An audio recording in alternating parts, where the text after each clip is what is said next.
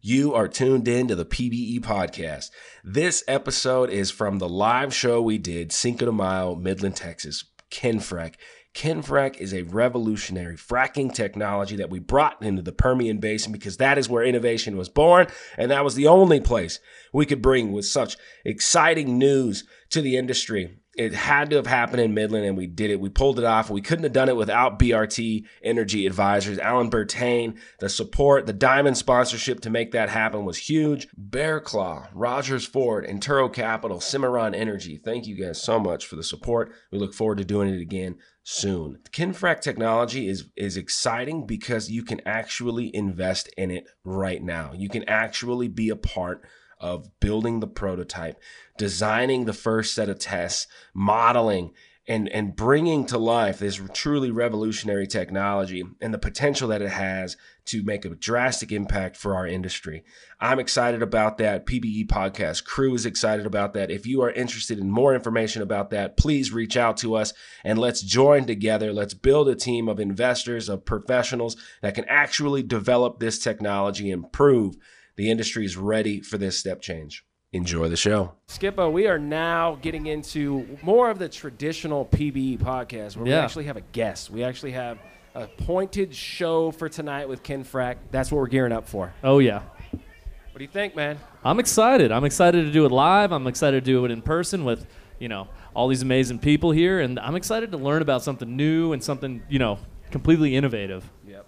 Amazing story. So, Mr. Mike Verhooks, please join us on stage. Can we get a little bit of noise for Mr. Mike Verhooks? 3, 2, 1. Let's go! Oh, yes! Running it back. We're in Midland. It feels good. It feels good, man. Let's rock it back. Let's talk about this show. Let's go around the horn real quick of really what dropped out for us. But before that happens, we usually have LinkedIn or some paper that I printed out as I Google people and find these interesting things. We don't have that. What we do have in this live show is Mike Verhooks himself. Please, sir, what happened in the beginning of your career? How did you become Mike Verhooks, the geophysicist that you are? Give us a synopsis of your career. Got a geology degree from Baylor, went to work for Western Geophysical in 1972. Let's go. 1972, we had 9-track tapes, analog recording, punch cards for data processing. A 48-channel DFS5 recording system was state-of-the-art. Nothing digital. Wow. I did front-end processing work in Bakersfield for a company called Shell Oil.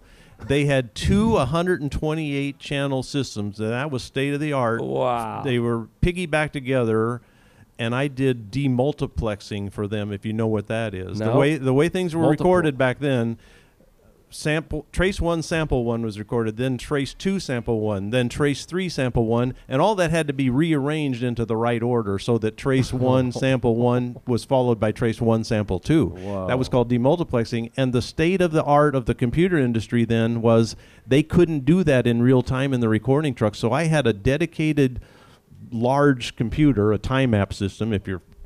This is all ancient history. This is back when dinosaurs ruled the world.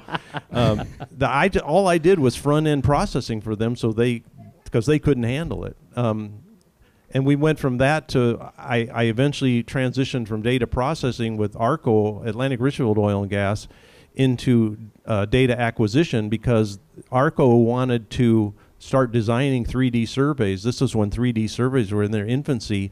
And I was processing so I could design one. They couldn't in the acquisition department. So I was interfacing with them, taking their ideas and put them into reality, making spider charts and stuff of what coverage would look like underground and stuff.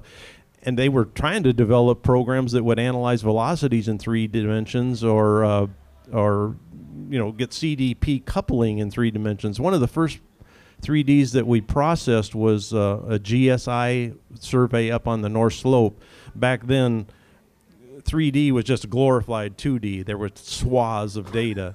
And when we got done processing it, an inline section looked fine, but a cross-line section had all kinds of static shifts from swath to swath. You could see where each swath was. So we weren't coupling the underground information in a 3D sense. And those are all things that we learned back then at the inception of 3D. So it was an exciting time. And then we went to digital and VSPs and microseismic and inversion techniques, and it just all eventually got past me. So yeah, I'm done. I the last 10 years of my career, I've just been a client liaison. In the vernacular, we call them bird dogs. I represent an oil company with a seismic crew out in the field and make sure they're doing it safely and they're doing it correctly. So quality assurance, that's kind of been, I much prefer that to processing. I could process data for 8 hours and come home, she can tell you, just fall dead in bed.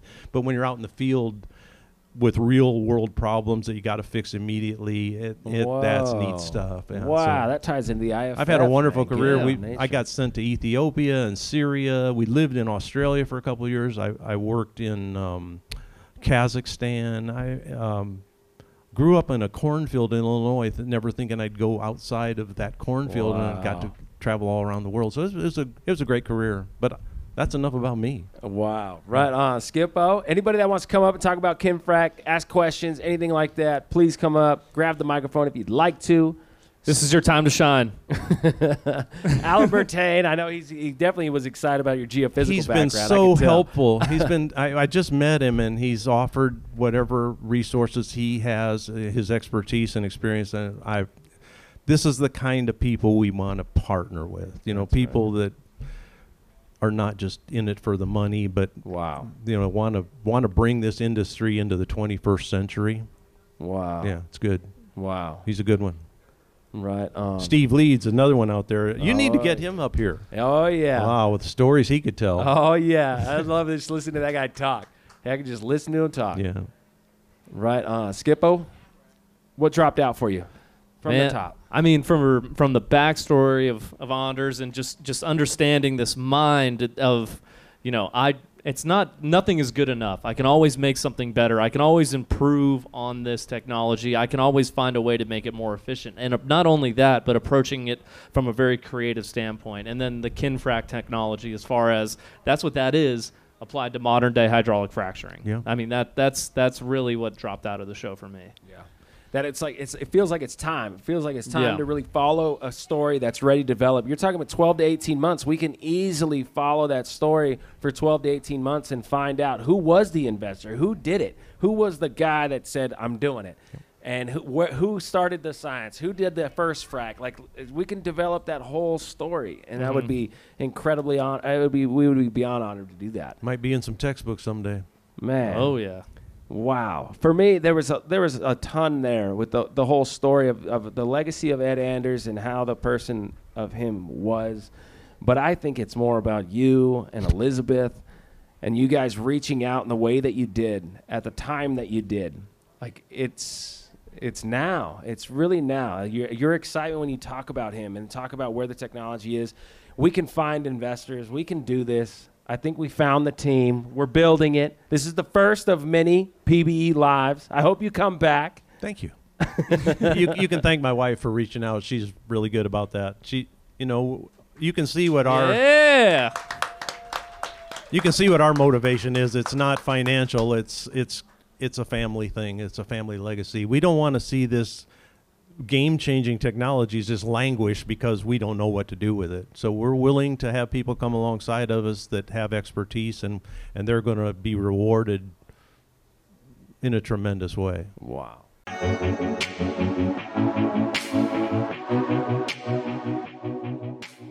Three, two, one. Let's go! Yes! I'm the host of the PBE podcast, Troy Tittlemeyer, and joined by, of course, the co-host, Matt the Skip Scipione. And we have today Kinfrac. Sir, talk to me about coming to Midland. Dude, I mean, it's good to be back. Yeah. It's really good to be back. Spending 3.5 years here, and then, obviously right before COVID, things kind of turned for the worse, but the opportunity arose elsewhere. But, it's so good to be back. It's so good to see that the city is alive. Yep. It's good to see the traffic back. I mean, I waited for the light to turn for 5 minutes at Wadley, and that was a great feeling to see again, because right before I left, you blow right through it, but it feels good. I was driving in, and I've flown in and out of Midland for many years, but I was driving in, and I was telling my parents that aren't familiar, and I'm like, if you could just go up like 300 feet from where we're at, you would see oiled pump jacks in every direction, all directions for as far as you could see. I mean, when you fly in, that's all you see. I mean, it's like it looks like a grid system when you're flying in. It's exactly what it is. It's a grid system that's unlocking this amazing, efficient energy that is universal in substance and completely reliable. And that's the grid. You're looking at how these operators were strategically removing that from the subsurface for us to have efficient energy to move forward and progress. That's what you were looking at, man, when you're flying in. That's the Permian Basin.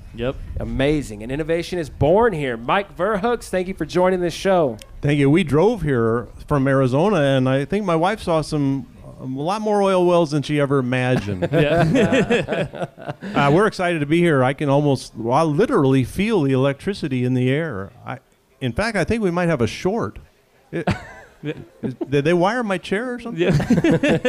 Seriously, before we get started, my wife Elizabeth and I would like to thank you, Troy, Skip. What do you call them? A-Train? A-Train. The whole PBE crew and your sponsors for putting this on. This is we're behind this 100%. We think what you're doing here is a great thing. Thank you, Mike. That really does mean a lot. It means a lot. And, just a quick introduction, and we'll get started on the story behind Kinfrac, the story of the legacy of Ed Anders. It's an incredible story. But for us at PBE, it's been a wild year. We kind of spanned off and went into mining. We did oil and gas. We were trying to kind of find ourselves in this geoscience niche that we're in as a podcast and keeping it engaging. And then BRT, Energy Advisors, reached out, and we started BRT. They reached out. We started doing shows, and we started seeing that, whoa, this is definitely a comeback. This is definitely, there's a shift coming back. This is exciting. And then out of nowhere, I get an email, and I wish I could read it because I had chills as I was reading it for the first time. I was literally standing in the office. It was from the account in LinkedIn from the legacy of Ed Anders. And I thought, oh, Ed Anders is like calling himself a legend or something. I'm going, okay, let's see what this is. And I start reading this story, the story that you're about to tell us. And at the same time, I'm literally coming off of this excitement from BRT and these new shows and talking Scott Taylor, Mike Raines, these people that wanted to do podcasts. They're excited about what we're doing. That was all coming back. And then this story drops out. And I said, oh, my goodness, this is not just us, man. It is not just us. There is something much bigger than all of us that's pushing forward and that's coming together. And PBE is just this media. PBE is this ability to bring this network together to talk about real things, a real story, folks. I mean, I'm getting chills thinking about it right now. Please tell us about the legacy of Ed Anders, Mike. Well, Ed is my father-in-law, my wife's father. She's out here in the audience. I don't know if you can see her in the crowd here, but Ed spent his life in the oil industry, and for most of that time, he was an active inventor. He holds more than a dozen patents, U.S. patents, and his mind was active right up until the end. He died in 2018 at the age of 92, just after his 92nd birthday. But he always considered his final triumph the most important, and that was a patent that he received just before his death on a revolutionary fracking technology called Kinfrac. And at the opening of your earlier podcast, I don't think it was on this one, you mentioned that we need, as an organization or as an industry, to find innovative technology that will, one, give us better production, but two, reduce costs, and three, be environmentally more sensitive. And I'm sitting there listening to you saying, yes, that's us. That's Kinfrac. I want to tell you about Kinfrac. A little bit about the inventor. He was born in 1926. So he was a young man, or just a child, during the worst part of the Depression. He was born in Huntsville, Texas. he was an only child until he was 13. That's when his younger sister was born. But he came from a musical family. They were very talented, and so was Ed. He could play a bunch of different instruments at a very young age. And an interesting story about him was he was invited by a Houston radio station at the age of 6 to come perform on their radio program. Wow. Yeah. And apparently one of his specialties was yodeling. Is that right? What does yodeling sound like? Well, the only guy that I've ever heard yodel that I thought was good was Jerry Jeff Walker. How did that sound? Can you give us a little yodel? No, and no. I knew you were going to do that. I knew you were going to try that. Yeah. No, I could probably find the record. It's called Night Rider's Lament. How does a yodel actually sound? I'm curious. Well, I never got to hear Ed yodel, but I'm sure it was something to behold. Who does? Lauren, can you yodel? I need an example. Lauren, please. Yeah. I'm on it. Honestly, what is a yodel? Please. Please. One yodel. One yodel. I don't think that was it. I don't think that was it. That didn't sound like a yodel. I'm throat singing. How do you... You have a volunteer, I think. Audrey. Oh, yeah, we got it. Oh, that's the trolls. Anyway, Ed's family wanted him to pursue a musical career, but of course he had other ideas. And we don't know much about his high school years, but immediately upon graduating high school, he volunteered for service in the Navy, and this was in 1944. World War II was raging. He served on a destroyer in the South Pacific for 2 years. But he was a machinist mate. He worked down in the engine room, and I guess that's where he developed his passion for things mechanical and engineering, because as soon as he was out of the service after 2 years, he enrolled at Texas A&M on the GI Bill and graduated with a mechanical engineering degree. Ed had this tremendous love and admiration for anything that had to do with A&M for his entire life. Yeah. I can understand it, too. I went to Baylor, but... Anyway. So he was the first in his family to graduate from college, and he immediately went to work for a company called Mission Manufacturing in Houston. And most of his job with Mission for about the next 12 years was taking apart pumps on oil rigs and figuring out why they failed, how to fix them. He just... When you say pumps, you're talking electric submersible pumps? Well, not just pumps, but downhole tools as well. Tools. Wow. Because many of his inventions had to do with new designs for downhole tools. Wow. He liked to look at things, take them apart, and figure out what made them fail and how to make them better. In fact, he looked at the whole world differently than you or I would. Everything he looked at was... How can I do this different? How can I make it better? Wow. How can I optimize this? How can I make this more efficient? Yeah. Wow. He saw a wheel and was like, there's got to be something other than he a couldn't wheel. even talk to you as a normal person. He would say, I'm going to take this 5 1/4 inch diameter, inside diameter pipe and put 12-pound mud in it, and I'm going to pump it through there at 88 feet per second. And this is to a guy he just met at the post office. I mean, it was not... Anyway, he was a different kind of guy.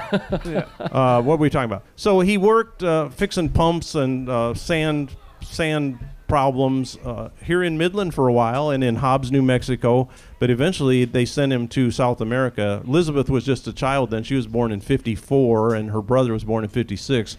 So I think from 1958 to 1962, they were in Bogota, Colombia, and Maracaibo, Venezuela.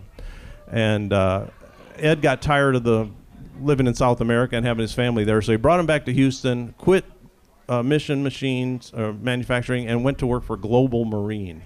And he worked for Global Marine until 1980 when he officially retired, but of course he never really retired. But he worked his way up to being VP of Global Marine, and they lived in Newport Beach, California at that time. Nice. So Elizabeth got to spend some of her teenage years in Newport Beach, and she's not a hippie anymore, but yeah. She was going that way. Yeah. So during that time, he was more than just a problem solver. He started issuing patents. They're having patents issued in his name. Most of them were assigned to Global Marine, but they're in his name. In his lifetime, he developed more than a dozen patents. Wow. So, I mean, he has credentials, he has credibility. He was a well-known figure in the industry. What was he to you? When did you meet? How old were you when you met him? I was a Yankee. Even though I grew up in Illinois, I was a Yankee to him because anybody north of the Red River was a Yankee. And I was, worse yet, I was a Yankee that wanted to marry his daughter. Wow. So, I mean, we had a relationship. And that's all I'm going to say. Yeah. Anyway, Ed officially retired in 1980 with a bunch of patents to his credit, but he didn't stop. He started writing technical papers and contract work as an advisor and consultant for Gulf Energy, Exxon, Shell. During that time, Gulf sent he and his wife Joanne to China, and he did a bunch of technical lectures to the Chinese oil industry. Whoa. Yeah. About downhole pumps and everything he knew. Everything he knew at that point about drilling and drilling tools and the problems Wow. and fixes for them. So then in 1986 he started his own company, Anders Energy, and that was in existence till about 2000. But probably the high point of that time for him was in 1988. He developed a patent for a horizontal drilling method. I don't know if anybody will understand this, but he used a radius of curvature to do his kick out that was based on a catenary arch. And a catenary arch is when you take a string, say, and put it between 2 points. The natural curve that it forms is called a catenary. Okay. And so he was able to go out here in Reagan County, the Proctor number 1 well. He went down a mile and out a mile, making that curve with his catenary curve that he'd calculated, and he turned it from the top the whole time. He didn't use a downhole mud motor or anything. Whoa. And at the time that he finished it, completed it successfully, never stuck the pipe once. It was one of the longest horizontal lateral sections that had been drilled to that time. I mean, this was in 88, 86 maybe. Oh, my God. And it was one of the first wells that was ever fracked. He told me some stories about how they fracked it once, and it's like the guys that came out to frack it didn't even know what they were doing. They were putting old pieces of tire in there. I don't even know. Yeah, it was weird. But anyway, he eventually sold that patent to a company called Daily Drilling for several $1 million. Wow. And they used it successfully drilling at the time the longest lateral overseas for BP. Daily doesn't exist anymore, but they were bought out by Weatherford, who you're all familiar with. Yeah. So I mean, Ed had the credibility and a brilliant, fertile mind that never stopped. I can give you just a couple personal things that I remember about him. During his kind of semi-retirement, he and his wife used to like to go out in their RV, traveling around the country, and they wound up in Quartzsite, Arizona one time. And I know you're familiar with Quartzsite. Yeah. Oh, yeah. Yeah. So listening to the locals there, they were talking about how there's a lot of placer gold out there, but they can't get it because placer gold mining needs a lot of water, and that's one thing Quartzsite doesn't have. So Ed, that was like, you might as well just hit him with a cattle prod. He put his mind to work, and he built a machine that I would liken to a big popcorn popper that you see in a movie theater. Yeah. That blows the kernels of popcorn out and leaves the kernels that haven't been popped down in the bottom. So we were living in Bakersfield at the time. We met Ed and Joanne in Quartzsite, and we would screen material through a screen and then take the screen stuff that was fairly small, throw it in this machine, turn the switch on, and all the sand and stuff would blow out, and what would be left at the bottom was gold and silver and lead and hematite. It was cool. It was really cool. It worked. But at the time, gold wasn't worth much, and we found out that most of the placer gold was on a pretty significant amount of overburden that would have had to have been removed. It was costly. So, he didn't patent that machine, and it's still out there. Maybe somebody's still using it for all I know. But another thing that I did that I remember about him that was unique was he didn't have any hobbies. His hobby was thinking and looking at the world differently. But for some reason, golf stuck in his head one day, and to him it was a physics problem of mass and velocity hitting that golf ball. Okay. So he devised a golf club that had a weight in the handle up in the shaft, and as you swung the club, the weight would move down inside the handle into the head of the club. So at impact, you could still swing with the velocity, but then you had more mass. And I convinced him that the USGA and the PGA probably would not approve that. Hey, Or win you some otherwise, money in a long drive we contest, all though. might be hitting it 400 yards if I hadn't said anything. Yeah, so that was Ed. You know, he considered Kinfrack his crowning achievement because he was a patriot. He wanted North American oil independence, U.S. oil independence primarily. Wow. And that's why we're trying to continue this legacy. He built this thing that was his life's work, what he considered his life's work. He gave all the credit to God. He used to wake up in the middle of the night with answers to problems that he'd been thinking of, and we'd say, well, what happened? He said, well, God gave me the answer. So he was that kind of man. Yeah. And we want to see what his fertile mind produced brought to market, because it's a revolutionary, game-changing technology. But my wife and I, you know, we're just caretakers of this inheritance. It's a series of patents. 3 of them have been issued. There were so many claims in the patents that he couldn't do it in one patent. They had the patent office says you can't do all this. You're going to have to do separate. So anyway, there's 3 patents issued. Another one in the works in the U.S. and another one in the works in Canada, because it has some specific application to the heavy tar sands there. Wow. So I mean, it's just amazing what's in these patents, but they're of no value to us. We're here to describe them to the industry, to your worldwide audience, and see if we can find some people that want to partner up with us, come alongside, because it's a huge opportunity for somebody with vision. Yep. That's what we're No trying to. question That's what we're about here it. for. No Yeah. question about it. We'll get into the investment opportunity of Kinfrack in the completion part of the show. So this is the conception part where we're learning more about the legacy of the man, Ed Anders, this inventor, this guy that would look the at a brain behind Yeah. this phenomenal technology. I'm looking at this beer bottle. I'm thinking, there's got to be another way to make this beer bottle. You know, it's just, that's Ed Anders. It is. It is. And there'd be a weight and a string, and I wouldn't even have to move my head. I'd just be drinking beers. Well, you know how he made that radius of curvature based on a catenary? He Yeah. calculated how much weight he would have to put on the drill head to make that pipe bend to the angle he wanted. I mean, it was just... Wow. It's just he thought outside the box. Wow. Yeah. Well, you say outside the box, but at the same time, I was kind of overwhelmed with the idea that he was kind of reverse engineering nature. Mm-hmm. And that's what we have to do. Yeah. That we are not in control of what our star and what this energy thing that we live on is in control of. We can't think better than it. The best we can do is reverse engineer it. Yeah.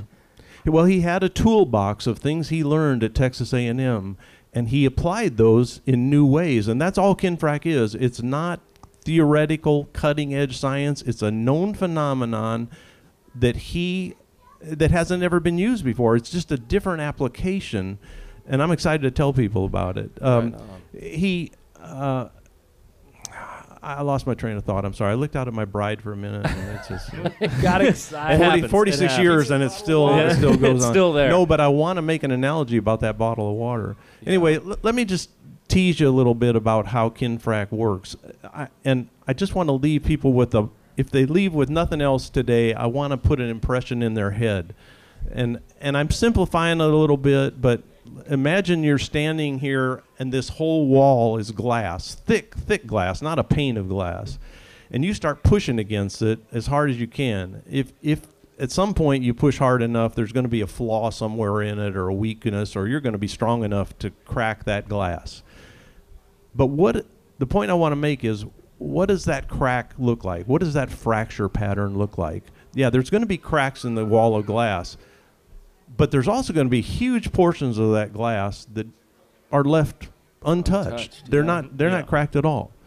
That's conventional fracking to me. Wow. But with Kinfrack, you're standing in front of that wall with a sledgehammer in your hand. Yep. And when you hit that glass, what does that fracture pattern look like? It's a spider web, intricate, Yep. I mean, it's huge. It's step functions above the cracked glass. Another way to look at it is if you're driving down the road and a rock hits your car, you're going to get a spider web and a little conchoidal fracture right where that rock hits. And then over time, these little cracks are going to migrate across, really annoyingly, across your windshield. Yeah. Those little cracks that go across your windshield, that's conventional fracking.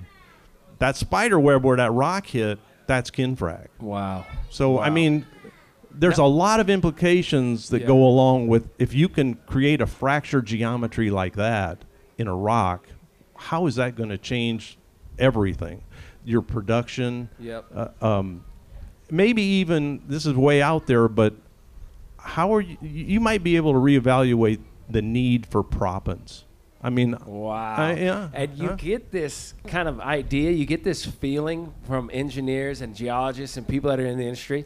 It went from, there are all kinds of variety of the size of proppant, and now it's like 100 mesh. They're like powdering the reservoir and the Yeah. cracks, and you're like, wait a minute. Yeah, So- but they can only fill the cracks that they create. I mean, the cracks that are there. We can make more cracks. And if you, I'll just use this term. If you pulverized a Yep. unit of rock, made it essentially a rubble field with Right. infinite paths for hydrocarbons to Yep. travel down, do you need a proppant? I don't know. I don't Well- know. I'm not a technical guy. I'm not an engineer.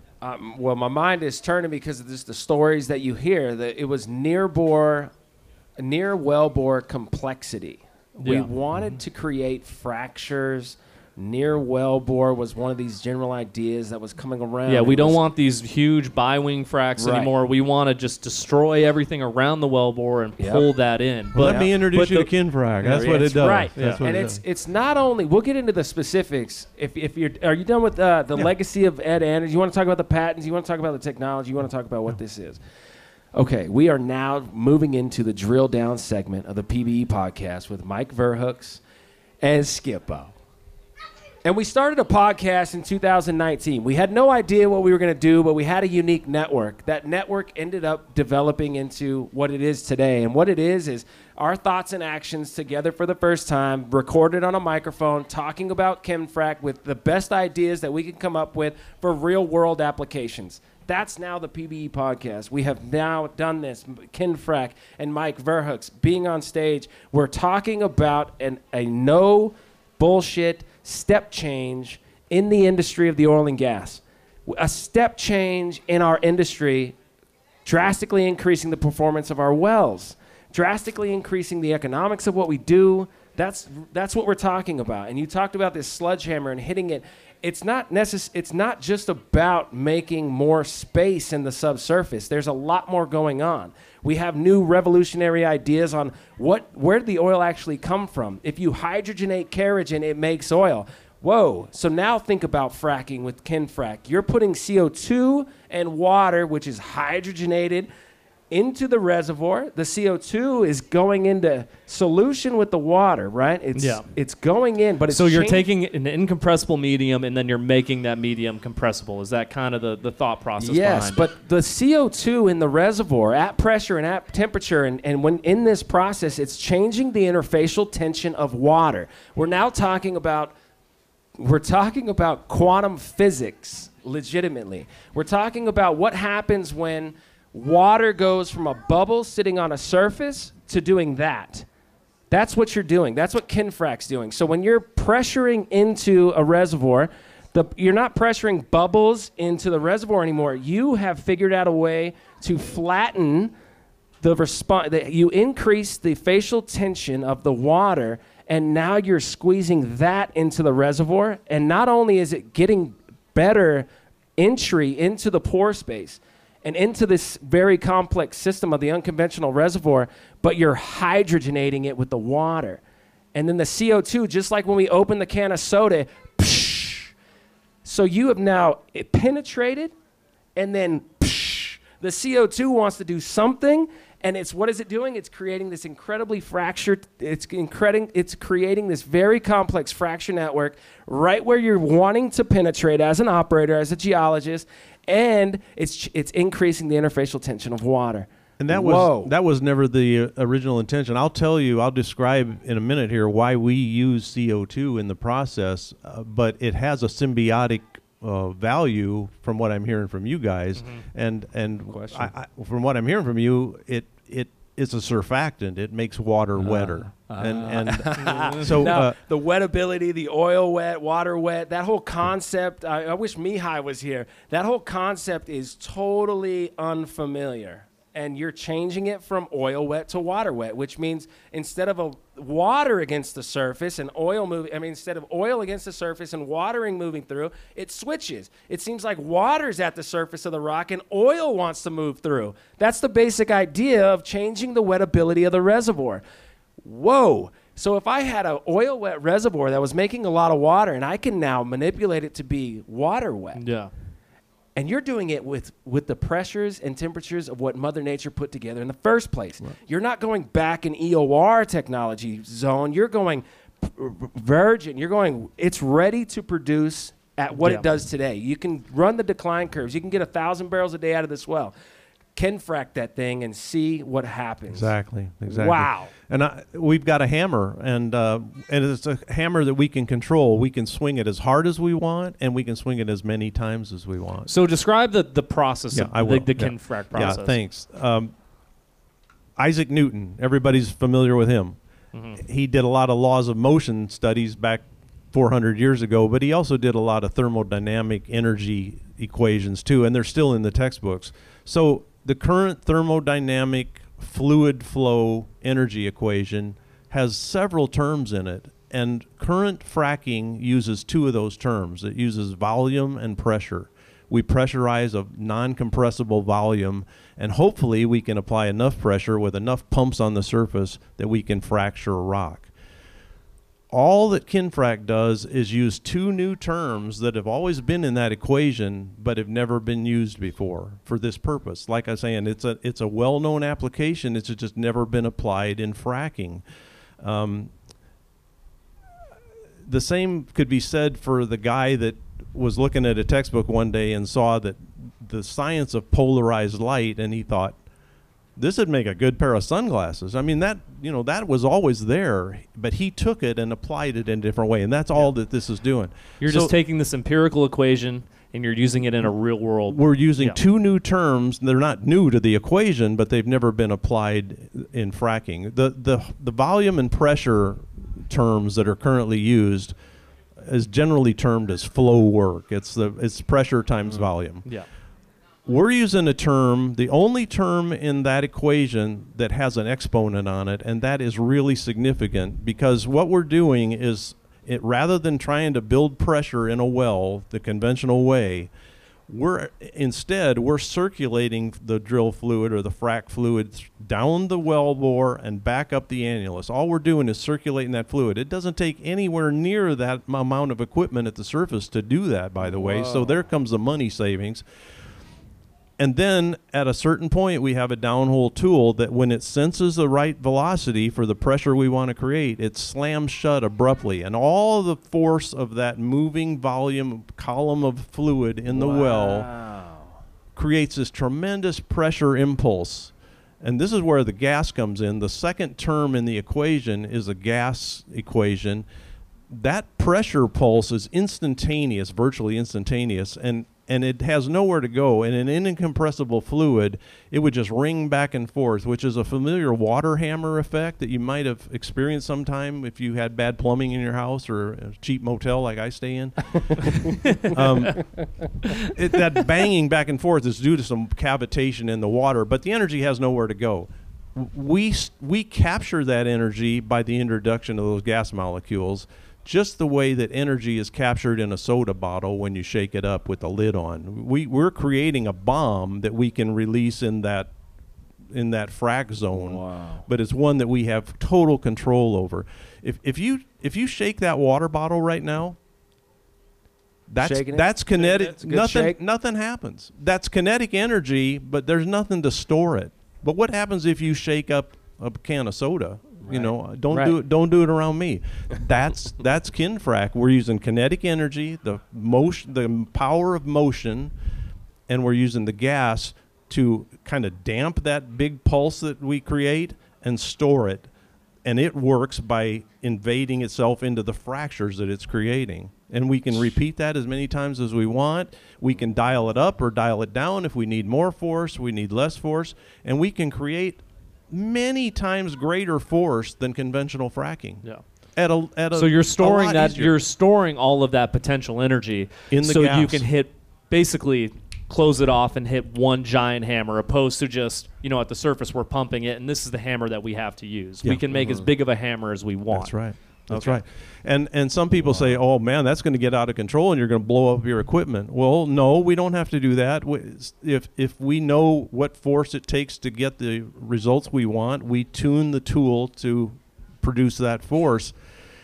But if better tools are built in the future, we're there. We're ready. We can create. All we have to do. This is the power of the V squared term, the velocity squared. Because if you increase the fluid in the well in a linear fashion, just increase the speed a little bit, the power that you create Wow. Develops exponentially. Wow. So I mean, it's really powerful.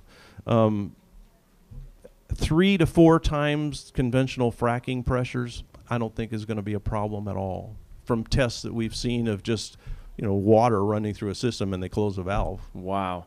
Not only is it more efficient way to break rock in the subsurface, but you're changing the interfacial tension in the water too, and you're hydrogenating the kerogen that's in the reservoir. That's just a happy coincidence. That's a happy coincidence. I think it's a strange coincidence that engineering and geology are now. I'm saying, whoa, that makes sense. It makes logical sense what you're telling me, and I am curious as a geoscientist to see what happens when this process takes place. No question about it. Well, so are we. And the first thing we want to do is do some computational fluid dynamic modeling, which is going to tell us a lot.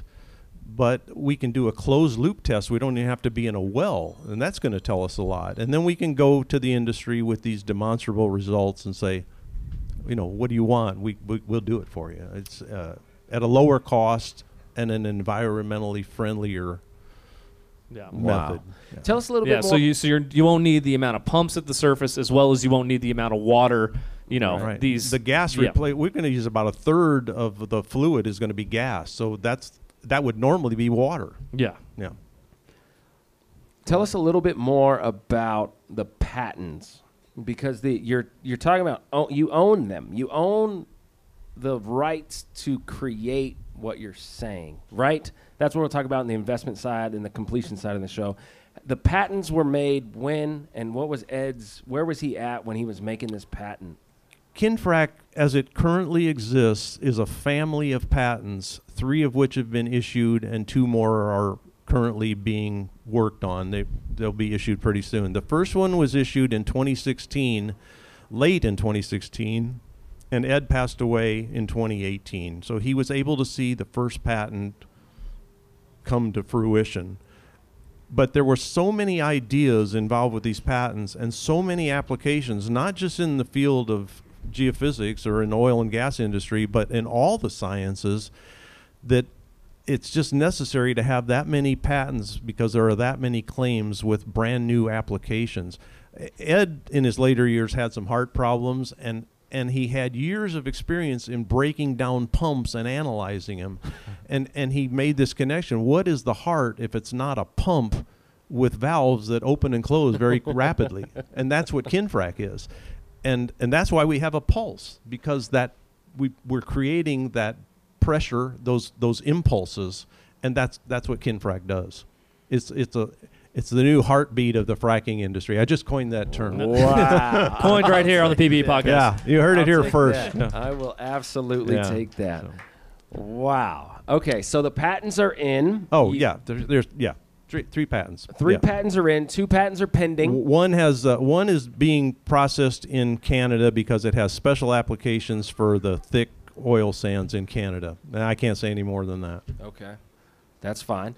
Okay, so the patents are in. The opportunity to invest. So you're now talking about the development of where it's at. You have the patents, you have the concepts. I support it geoscientifically as my curiosity, right? There's a lot more that needs to be done, and you can do those modelings. You can do the testing that starts suggesting that there is something more going on when you increase the interfacial tension of the water.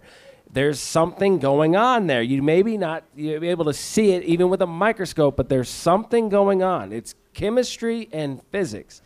Everything is not physical. We're attracted to someone physically. Okay, but do you have the chemistry? Do you have the chemistry? What does that feel even like I'm mean? on like an eHarmony Do I commercial. have the Skips, talk to me about the chemistry between you and your new girlfriend.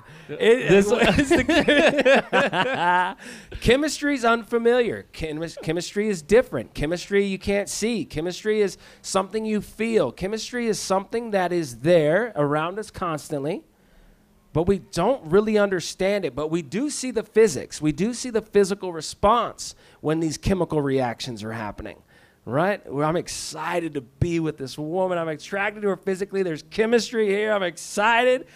That's the that's it. Yeah. That's it. So we can't. The chemistry needs to be discovered. The chemistry needs to be focused on.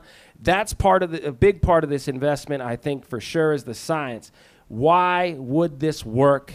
And how can it be more predictable, more repeatable, and more specific? How can it actually make that step change? I think we can figure all those answers out for almost nothing. I mean, wow. I mean, computer modeling and then a closed loop test. Where we would inject gas into it, and we could have rock samples in there and find out what's going on. And when you consider the investment to just do that little bit and maybe build a prototype tool compared to the potential payout for this thing, I mean, it's inconsequential. So wow. we're looking for. My wife and I came here today because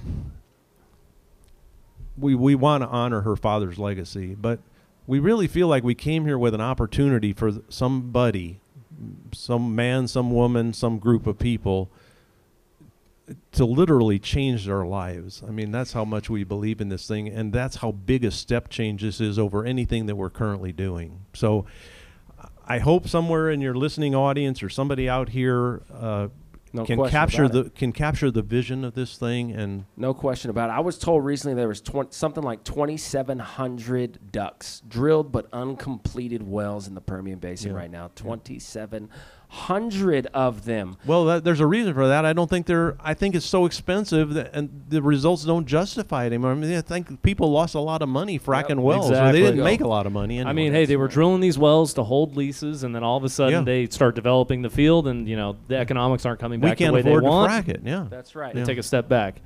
Thank God for those wells and for that process, though, because I think that allows us to have even a more efficient approach to this.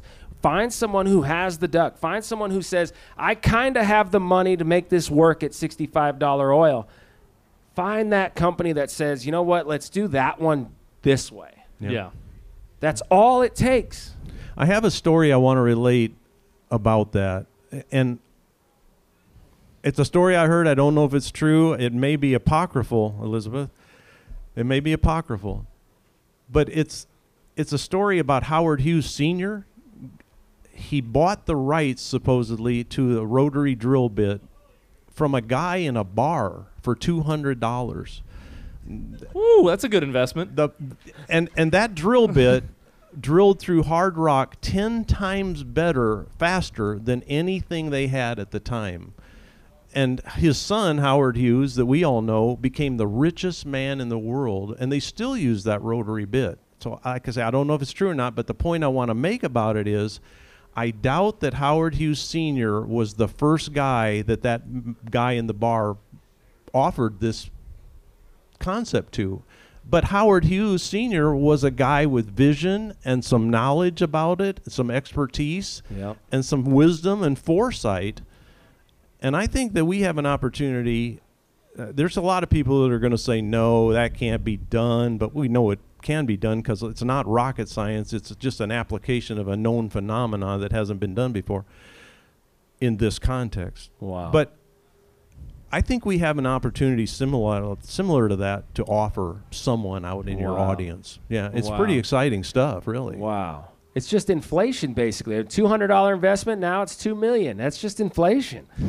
That's all that is. There's no difference. I'm not throwing out any numbers. I mean, how could you calculate what the value of a brand new fracking technology that is a step change above what's being done now? What is the value of that? I have no idea. Wow.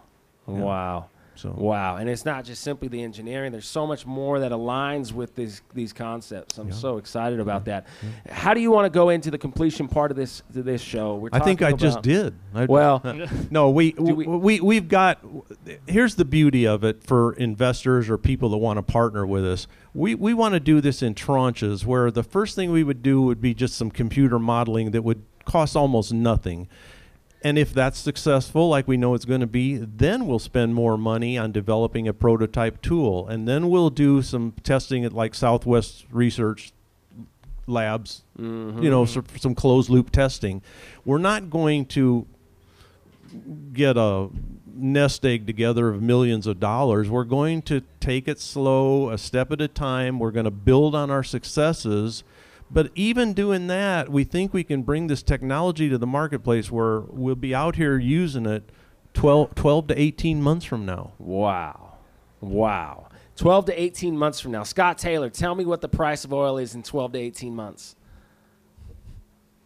You said 100. I feel you say 100. 69. That's a good number. We're at 70. That's a good number. We'll take it. we don't need oil to be as high as 12 to 18 months. What's the price of oil in 12 to 18 months? 65? 65. We don't need it to be 65. 100. There we go, Mario. That's what I'm talking. That's a PBE number right there. We will be at 100. I do honestly believe that we are going to see a rapid change in price in a positive direction for these types of applications. I believe that's going to happen in the next 2 to 3 years. Major things are going to change. If everybody remembers last time, record prices, it's a similar story. So there's something going on here. And at the same time, there's a ton of new ideas that make sense. Now we just got to put the work in. We have to stay consistent. We're going to do a follow-up show with Wayne. I should have mentioned him. When Ed drilled that horizontal well out here, he called his old alma mater, A&M, and said, I'd like to have an engineering student who wants to work during the summer come out and help me drill this well. And that man was Wayne Wisniewski. Wow. And they formed a lifelong friendship and mutual admiration from that experience. In fact, Wayne, after the well was completed and successful, cutting edge stuff, he went to Ed and said, I don't want to finish my degree. I want to keep working for you. And to Ed's credit, he said, that was not the deal we made. You're going back and finishing your degree. Wow. Which was cool. Yeah. Wow. Yep. Man. So tell us a little bit. I can't talk about the technical stuff, but Wayne will do a future podcast. Yes, and do all that. yes. We've been talking to Wayne. Yeah, we're going to dive into the details and really, really break down the science in that podcast. No question about it. No question about it. Every detail of it. And we'll have a lot more on the geology side, a lot more about this idea and if you want to say a phenomena of what's actually happening when we CO2 flood, when we inject, when we increase oil recovery, when things are happening after we frack a well. We put all this pressure and hydrogen into the system, and it fracks and it sits there, and then we pull it back. Why does that happen? Why is it that petrophysicists or engineers can honestly say, I can't quite calculate what just happened there? It's true. Those things happen. That's not a mystery. There's no mystery. We've lost faith in ourselves. That's all it is. In my opinion. Yeah. So now we have this opportunity to get back to work. We have this opportunity to now go back into these areas with new ideas, new concepts, with the smartest people that are still in it, and we need it. We need it. This is the show. Here's something else that I failed to mention that might attract some people's interest, according to Wayne. Apparently, one of the problems in current fracking is you perf a section and you think you got a good perf job, but when you analyze it after the fact, some of your perfs are doing pretty well and some of them are not. If you just used one pulse of Kinfrac to clear out your perfs, it would be a valuable tool just in that regard. It would improve perf performance. Re-entry stuff. Re-entry. Certainly opens that possibility. Whoa, that could be a really cheap way to try and test and mess this up. Yep. Wow. But, that would be just a brute force one-time pulse of Kinfrac. Yeah. Remember, we can swing that hammer as hard as we want or as soft as we want and as many times as we want. So that would be a one swing thing. But, Wow. Kinfrac offers us the possibility to do so much more. Wow. Mike Verhooks. Wow. I'm really excited to see what happens. We're We obviously are going to too. stay in touch. We will definitely do a more detailed technical show with Wayne. But we also, I really want to know better and kind of help develop this investment opportunity. How does it actually go? How do people get with you and talk to you about the details of what? Thanks for asking. Probably the most important thing, and I forgot to even mention. You can look at our website, kinfrac.com. Pretty easy to remember, and there's a contact button there. And we're open to all proposals. This is the child of Ed Anders. It's his baby, and Elizabeth and I are caretakers. We don't have the resources or the expertise to develop it. You can think of us as foster parents, and we're looking for someone to adopt. Wow. To adopt this technology, make it their own, and I think it will be a life-changing experience. I think that whoever contacts us and gets involved with us is going to remember this podcast and this day for the rest of their lives. It's going to be big. Wow. Mike Verhooks, thank you so much for joining Thank PB you. Live. Thank you. Yep. And we out. Thank you very much.